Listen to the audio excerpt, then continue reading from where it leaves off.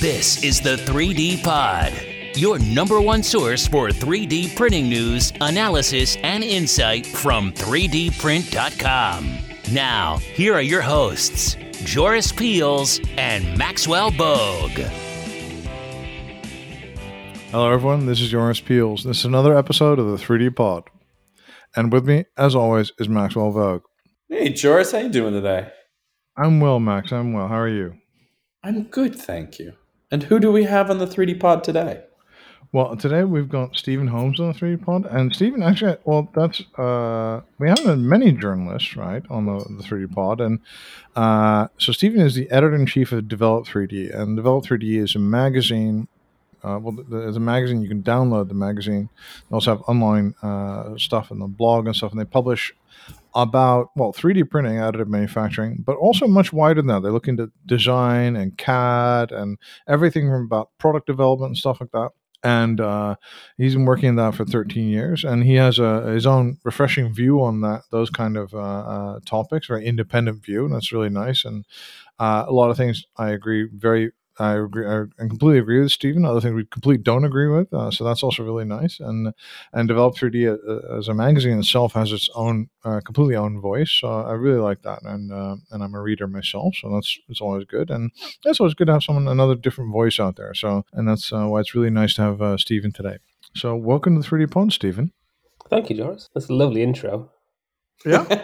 Okay. Thank you. Yeah, I've been working on this over Stephen, 100. how did you first get involved in additive manufacturing? How did I first get involved? I mean, my background is journalism. Trained as a journalist and came out of university after a master's and immediately fell into the pit of despair that was an economic crash. So my dad's an electrical engineer. I've been growing up, probably should have become an engineer or a designer. I was the black sheep of the family that went off and, wrote stories and things. So I had to return to my homeland in the northwest of England, and I ended up doing public relations, the dark sister of... Yeah, that is the dark arts of the better paid journalism. The better paid, better looking sister of journalism. And yeah, I ended up doing public relations for British Nuclear Fuels, which is doing public relations for nuclear waste, effectively, and nuclear decommissioning, which is a huge amount of engineering, lots of very unique projects, lots of very cool stuff. And that kind of set me up nicely I moved to London, and long story short, I ended up working with a team from Develop 3D before it was Develop 3D. And I worked with them in a magazine more about CAD design than anything particularly sort of manufacturing based. Mm-hmm. Then that, sadly, again, another economic crash that went under, and I ended up doing PR for the Institute of Mechanical Engineers, which is learning a lot more about engineering and the people doing some very cool, very large-scale projects. And then Develop 3D started up, and they called me and said, "Do you want to come work for us?" And I was desperate to get out of PR. So I jumped at the opportunity. And ever since then, I was kind of assigned 3D printing as nearly 14 years ago, nearly now. As your beat. Back then it was moving into the zenith of the hype stage, and I sort of fell into that. And being based in London, where there was a lot happening, it was a good place to be. There was lots of very big sort of announcements and trade shows, and it was a very interesting technology to me that I could see from having seen unique engineering problems at my previous employments, how something like additive would do a really good job of fixing and stepping in and helping those people. And then first tell us a little about PR, because I think we're going to get, if we do get PR people in here, which I'm not sure we will, but if we do, they're they're probably not going to really tell us all about PR, because it just, like, as a journalist, like, PR people are the people that bother you all day, every day, So tell us about, like, how does PR work? Or what do I need to know as, like, a non-PR person? I'm sorry. PR and marketing are very different, and a lot of companies don't realize this. Marketing is, I think the old adage is marketing is paying somebody to say that your product is great, is to get people to realize it. PR is getting people to write about it and say that it's great, but without giving them money.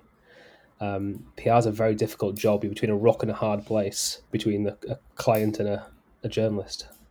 So I have a lot of sympathy for a lot of PRs, because it is a tough gig that they're very well rewarded for, monetary wise. I mean, journalism, we get a lot of, we get presented with a lot of information, and our job as journalists is to turn that around and dissect it and see what is the bullshit and what is the truth. And in an industry as well as fast moving as additive, you've got this issue where it's a lot of small companies in this grander scale of things, and they all want capital, they all want investment, they're all looking to ramp up the hype because they're wanting dollars, they're wanting people to buy their machines. It's not quite snake oil, but there's a lot of colourful language used, and I won't say misinformation, but there's a lot of sort of, I won't say tall tales, but there's a lot of sort of smoke and mirrors. Maybe I think you could agree with that, Joris. Garages and whatnot that produce amazing things. Yeah, that kind of fun thing. Yeah, I mean, it's getting journalists and getting professionals to take interest and pick up on their technology. And it's a difficult thing to do, especially when you've got a lot now compared to 14 years ago. You've got big powerhouse companies involved in this industry. A lot of these companies are now taking on professional PR and marketing companies to ramp up their image. So yeah, there's a lot of competition. There's a lot of interest. It's still a really fast-moving industry as well. So I'm kind of delighted to still be on the peripheral of it. I'm interested too, because my understanding has always been that if you're a journalist and you switch over to PR, it's harder to come back to being a journalist. Did you find that was true, that transition, or was this is such a technical area that it's less? Not hugely, because I didn't enjoy my PR jobs really. Partly because one was in my hometown near enough, and I wanted to get to London. I'd always, I'd spent money to go and do a master's, Right. and to train to be this journalist, and I wanted to work in it. And I got a bit disillusioned when I worked at some publications that I wasn't. You build them up in your head as this is the calling that you've always wanted, and it was a bit of a disappointment. But moving to London and realizing there was a journalism job there that I could pursue, and something that I kind of understood a bit better, and was always, Develop 3D. We cover, I don't think I've explained, but we cover every industry. We cover everything from like jewelry and watchmaking to consumer electronics, cars, motorcycles, planes, cruise ships, spaceships, everything, and how they're designed and how they're built, and the people behind that and the technologies behind that. It's something new every day. I once worked at a magazine where I had to write, just constantly writing features about, doing sit-ups and press-ups and things. You can probably guess which one, but it is a publication that, and you quickly realize, oh, I've made a mistake. This isn't for me. My attention span is, I love learning new things, and being able to be on a really new technology that's really doing cool things and enabling other new cool things to be made with it, because it's an enabling technology additive. It's really nice to be a part of it. And as a journalist, are you skeptical? I agree with you. You have to cut through a lot of like stuff that's just like patently untrue or sometimes untrue, and I tend to have a rule where if somebody lies to me once, I'll never write about them again, and or use them or something like that. And do you have stuff like that? Are you more skeptical, I think, because you worked in PR? Or no, I mean, I didn't work in PR for a huge amount of time, so I'm not going to say I know the ins and outs and the dirty tricks. I mean, I've learned most of that from this side of the fence, being a journalist, and most of it is well-meaning. You've got to understand that a lot of these PRs maybe work for an agency, and they have a wide variety of clients. They may be doing fintech, and they may be doing a bit of 3D printing, and maybe they've got a customer who's got like a software for parking or something, and they've got to please their clients, and they've got to know all these different journalists. So you can't expect, unless it's someone who's in-house, who I feel should have a better grasp of what it is that they're dealing with. And most of the in-house PRs that they exist in this industry are really good. A lot of the agencies, they might just throw an intern on it. And we've all done an internship where we don't actually know what the hell we're doing. We're literally just treading water and trying to get through this day at work. So I can understand somebody's maybe written something that's a bit wrong, or they've made a claim to be the world's first and things like that. And it's our job as journalists to check that out as well. I mean, we have a responsibility. I can't imagine there's a journalist who values themselves as a professional who would just print verbatim a press release. That's worryingly a part of engineering press, and part of our industry is, there's not a lot of money in it. There's a lot of people scrabbling to making money out of journalism and publishing things. We're lucky that we've got our own voice. We're lucky that we're a very stringent editorial side of what we do. We try and keep a very defined line between editorial and advertising and things like that. Some people don't have that luxury. Some people don't have that time or the workforce. So I can see why, but yeah, I think that's why our readership values what we do as well. They can sniff out the bullshit. I will say, when I first entered the tech sector, I was shocked at the number of major publications that would simply reprint a press release. Yeah, like copy and paste. Yeah, and it's it's tricky, and a lot of the companies now are, mainly on the software side of what we deal with more than the additive. They're big enough now to try and control the narrative. They're big enough now to try and push everything as marketing, their own internal blog online and things like that, rather than having the ball ache of dealing with journalists who question things or ask questions that they'd rather not be asked or raise issues. They'd rather, push things out themselves. Thankfully, additive's a bit more open. I mean, it's a great industry to be covering anyway. Additive and product design and industrial design, it's such a great place to be as an industry. I really love it, and that's why I've been here so long. Really, is because every day is a school day. Is the old phrase. That's a good way of looking at it. And I like that kind of view about it, and it is true that it's a very fun. Especially, what shocked me is that people were like, I've heard people like journalists say that we're trade press, like as in like. We're not like in the New York Times or anything, we work for like an industry publication. So, in actual fact, we don't have standards. So it's nothing, I'm not compromising anything. No, it's that question at dinner parties. Not that I go to dinner parties, but that question when somebody asks you down the pub or something, so what do you do? I'm a journalist. Oh, have I read something you've written? Probably not for a number of years, unless you are, a product designer or, we're a specific neat little band of an industry, and a lot of people fall into it and fall in love with it, especially very technical. It's the same for sports journalism. It's the same for a lot of things where you fall into something and you have a niche and you love it and you stick with it. The joy that we have is that we get, it's technology, it's moving forward, and there's always something new happening, something new around the corner, and so it just keeps you interested. That makes a lot of sense. And so the classic developed 3D story is kind of like, this is like a feature about like some boffin developing the new Aston Martin backend or something, right? It's kind of something like that, right? I didn't touch that story, but yeah. I'm not going to lie. I saw that come out and I thought that's another example of something that's kind of already been done before. And it's another example of that kind of marketing and things that is...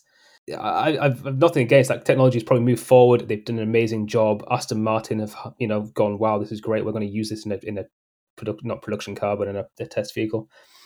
But people have been 3D printing chassis. We've all seen it. I mean, I know you have, Joris, as well. Like, you go to an event. Oh, we've 3D printed this axle. I know Ducati did like a swing arm and things, and that was all the rage for a couple of years.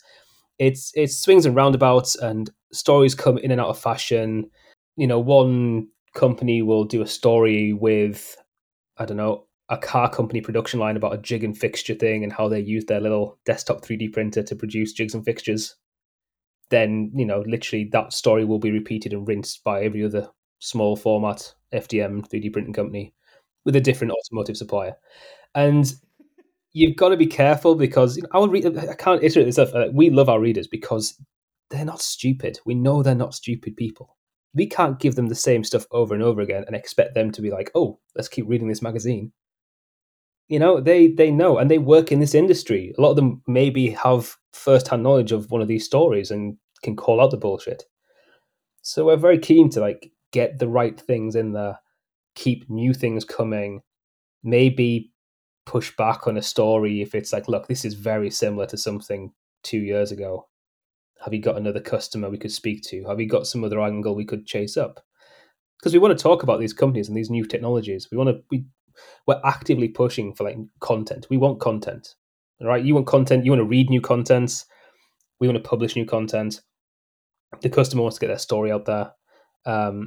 So yeah, give us what's new. And I think that's. Do you think the magazine format, because you guys, do you still have a physical magazine? There's a Yeah. downloadable magazine, right? But So yeah, the magazine is we do a magazine, online, and events. but does this format of having a physical magazine event, does that give you the freedom to be independent, if you will, to do, say, to much more so if you just had the blog, let's say, to have a voice and to be more kind of like, upfront and confrontational, maybe? Are you saying I'm upfront and confrontational, Joris? Well, as a trade press journalist, I do think you can call out people on things, and you can say this is not good or this is good, and where as opposed to the cheerleader, like everything is amazing, kind of if you only write Valley good Go news. chorus, like this is amazing, the world first, and then this is even more amazing. It's the thing. It's a traditional thing amongst, I think, specialist journalists or trade journalists, or if you're reading, you get the supplements in the Sunday paper and you pick it up and there's maybe a feature on something that you write about day to day, and you read it and there's just some gushing, isn't this incredible feature? Isn't this amazing what they're doing?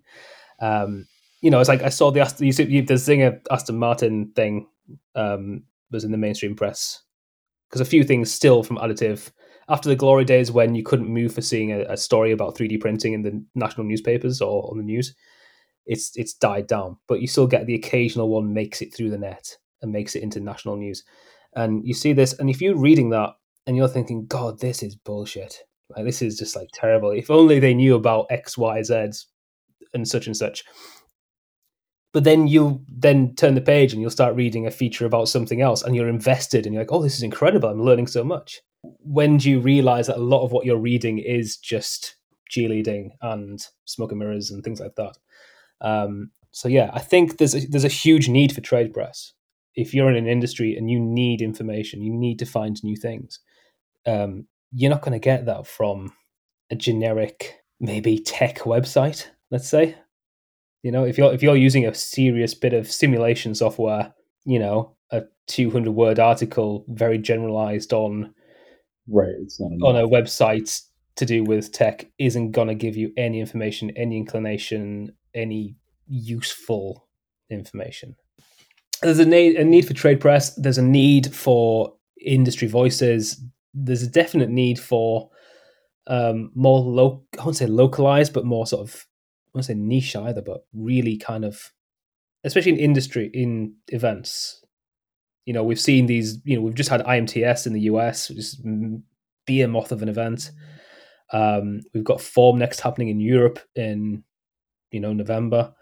They're like sort of tier one events. You need sort of slightly more localized events to get more exposure. If you go to one of those events, you're not going to get any idea of these small companies doing cool stuff, because you're going to spend 4 hours walking around these giant stands the size of an apartment block. I'm sure Joris can, we've walked around trade shows together before, haven't we? And we've just seen, these huge stands and people taking over huge amounts of real estate with just absolute rubbish.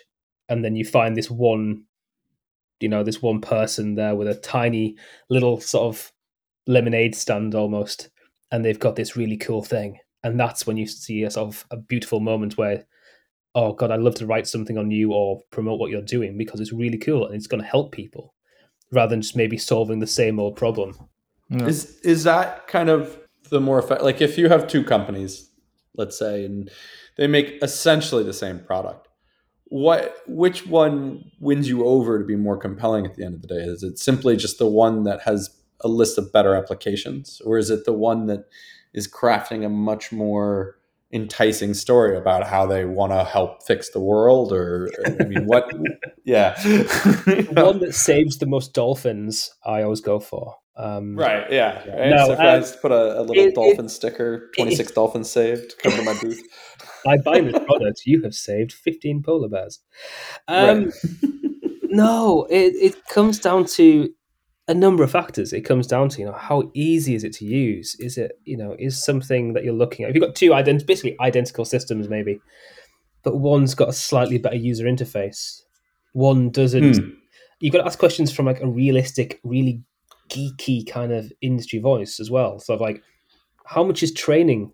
Are you charging for training to use a system? Do you need some specialist training?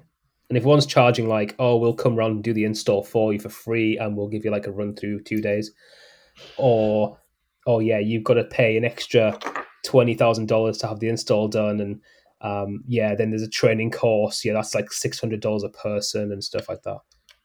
There's so many sort of business reasons behind business decisions as well, and we've got to think about that. It's not just, it's the old, you buy a 3D printer and you press print and something comes off and it's amazing. Well, it's not. You've got to design it. You've got to program it to be built properly on a print bed. You've got to use the right material. You've got to then post-process it. You've got to have maybe the post-processing station that costs another like as much as the printer again. Nothing's ever what it seems, which is a bit of a bitch. It's kind of like, buying a car, then being told you've got to buy the wheels separately. And so there's... You have to lease them now, right? Because that's you have to lease the stereo system. Yeah. It's like it's the BMW. Exactly. BMW that's doing that. There's so much, and there's we've seen things. I think like Carbon does that. You're leasing their machine. You're in a rental, right, which works for some people, but won't work for other people. So is that technology a better technology, or is that technology a worse technology? And it depends on your individual status. I mean, all these technologies are amazing. Like, I think when I first started in this industry and what technology I was going to look at, the first 3D printers I saw was when I was sent to go to model shops, because things was being built in models. And then the desks of people who would apply fine details and finishes and paint and make things look, super realistic products to go into like design meetings and design reviews and things like that. 3D printing for them, and still is just another tool where they can use it to make a little gizmo or a plastic piece or something like that.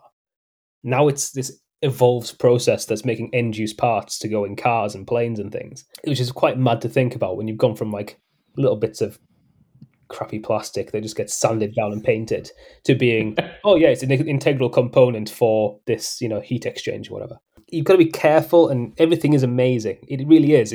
I don't want to be one of those journalists that's a cheerleader. I also don't want to be the jaded old guy in the room who just hates everything, which I'm frightfully close to being, I think. Pass me more free snacks and a whiskey, and I'll just be negative about everything in the world. But is it true that do the negative articles produce, do people read them more? I guess they love you more for them. They love you more for them, and the company never forgets you. Yeah, right. Of course, yeah. So you make one permanent enemy, but you make a bunch of people like, oh my god, that's so nice that you did that. That was so. It's so nice that you told the truth. And they'll tell you. I love that they always say that in private. Right. It's good that you stuck your neck out there, and I'm going to tell you in this LinkedIn message, because I'm not going to say that publicly that I even like your article. Oh man! I mean, at times, we've been sent things to do reviews on, and it's been dog shit. And instead of publishing, look, this is dog shit. This is industry. There's going to be a use case for it somewhere. Like I say, someone's going to have. This is the best thing ever. It's just not going to be 99% of the world. So either we just don't publish anything, or we say, look, or we speak to the company and say, look, this needs to be better, or you can do better. There's no real vast level of negativity unless it's something that's like a plain rip-off, or someone's just taking the piss with a very expensive product that is going to do nothing for you. It's got 26 lasers. 26 guys. Well, if I look at the stuff that excites me, is either stuff that's ahead of the curve somehow, or that takes a block and that takes it away, and that could be really something really prosaic, something really boring, like a support material that actually works, right? Oh, it's always the boring stuff. It's always the boring stuff.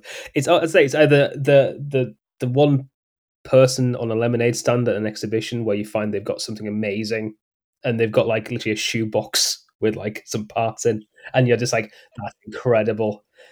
Nobody else is going to see this either. No one else is going to really care. But or otherwise, it's like somebody might see something at a show, and they're so excited, and they drag you to a stand to see something because you might have missed it.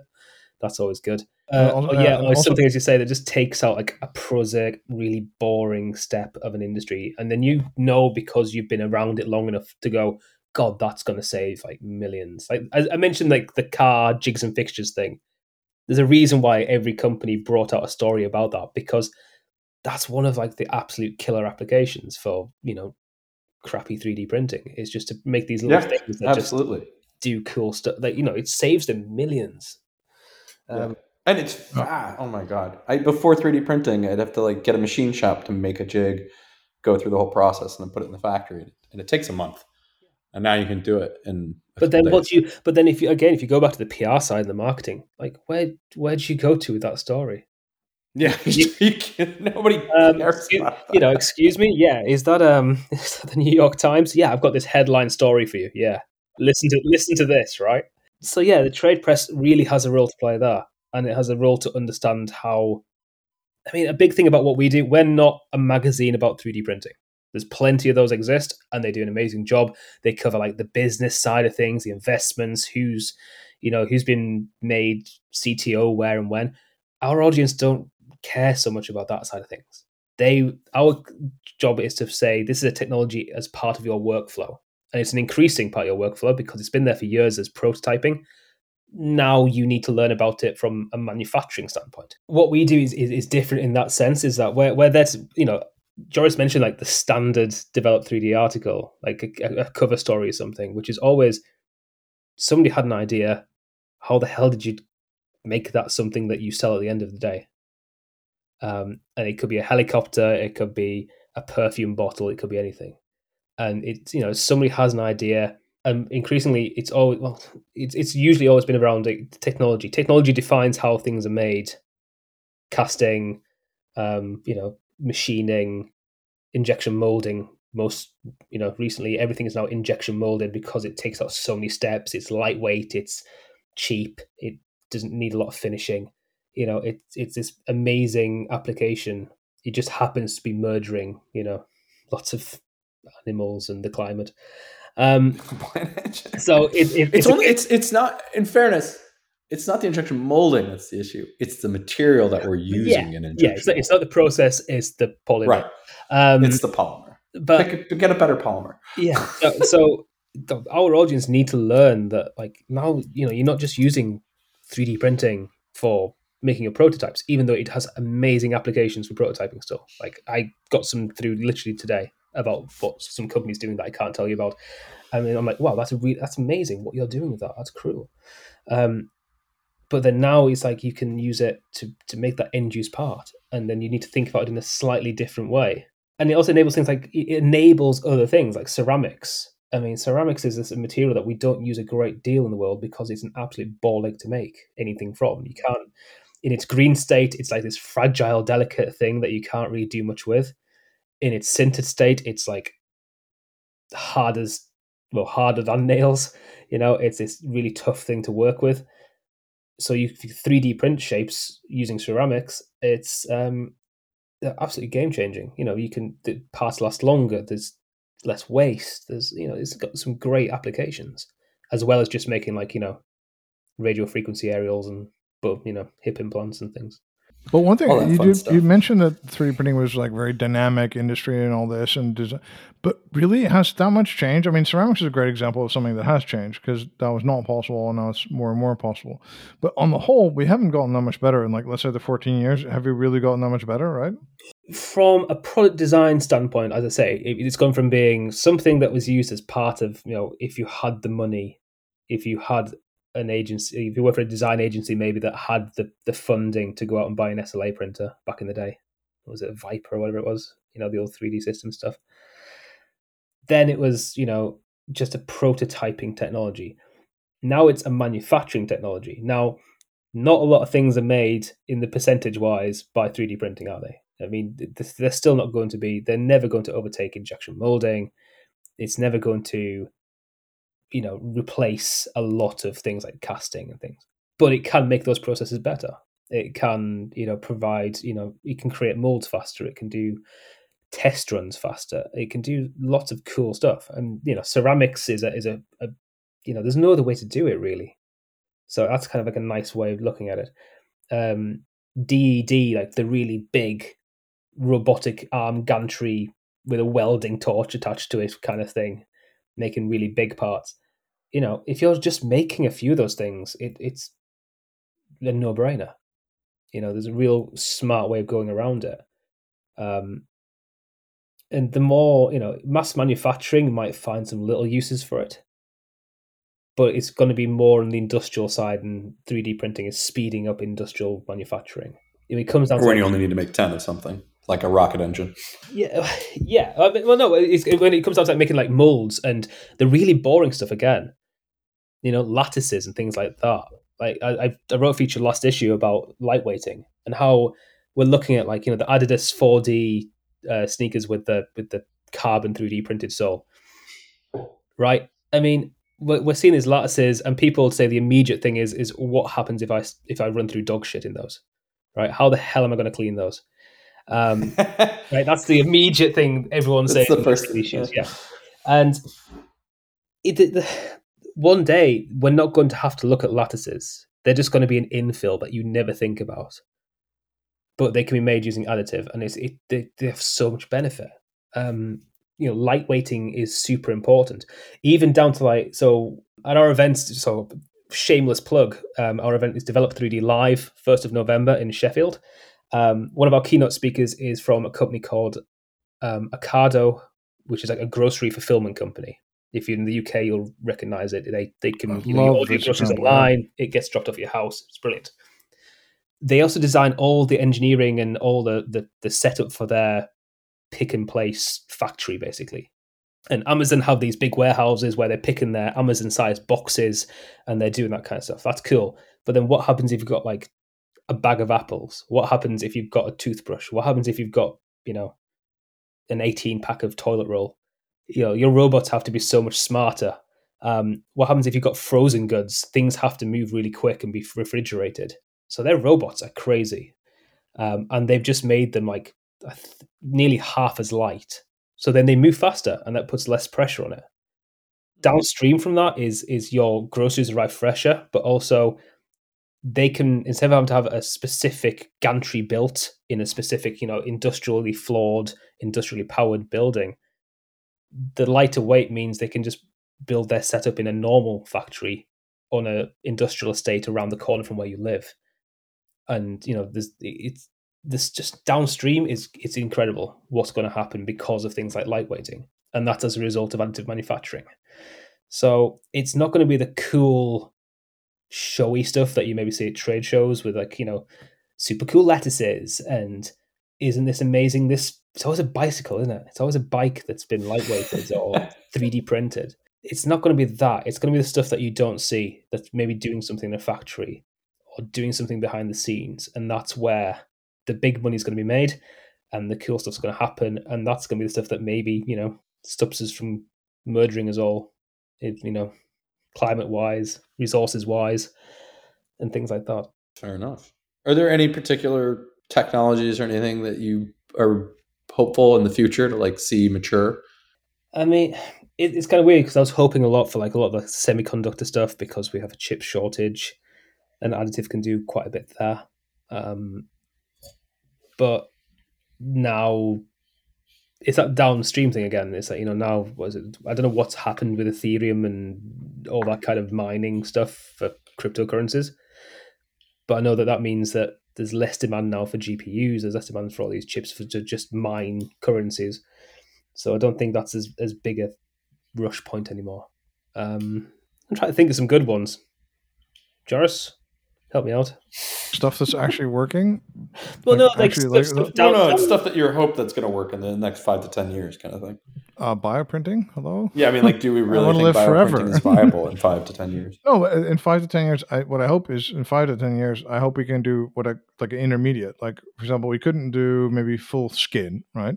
But we could do a much better bandage for burn victims, for example. So on the way to making skin, we're 70% of the way there, and then we have a bandage that's much better than a polymer one, for example. Yeah. So stuff like that. So the first bioprinting stuff that's actually useful. I'm not saying we could print your granny, right? But just it's more the stuff that's useful is going to really make a difference. I mean, I'm still clinging on to the idea of distributed manufacturing. I'm still clinging on to the idea of, not going full nationalist, but, bringing some jobs back to the UK from China. bringing some jobs back to the US from China or Mexico or wherever these manufacturing jobs have gone. Not just because I want jobs for people in the UK, but also because a lot of these facilities aren't great that are making things out there. They have lots of hard working hours. It's better for the world if we all work a bit less. Is that too? Yeah, and a little more local as well. Well, yeah, everything's local. It's more environmentally friendly. I mean, right. The story's there. The story's been there for like 14 years or something, that this is going to change how we make everything and how, it's going to be better for everything. But I generally hope that it does pick up a bit and we can make a few more things, especially in the UK, because we have such an amazing design and engineering, base here for making all kinds of cool stuff. It's just that when we come to scale things up, that's when things, tend to go to Asia. And it's not great for everyone. There's a lot of shipping. There's a lot of waste. I don't like that. I think I would agree with you. I hope, I know this is happening. I see this happening. I'm talking to people that are actually doing this, and not necessarily out of a nationalistic thing, but just the whole idea. I wrote a post about the Desire Engine. This whole idea about making exactly what people want when they need it. Right? You get the cash up front. You make a thing in an advanced economy close to the person.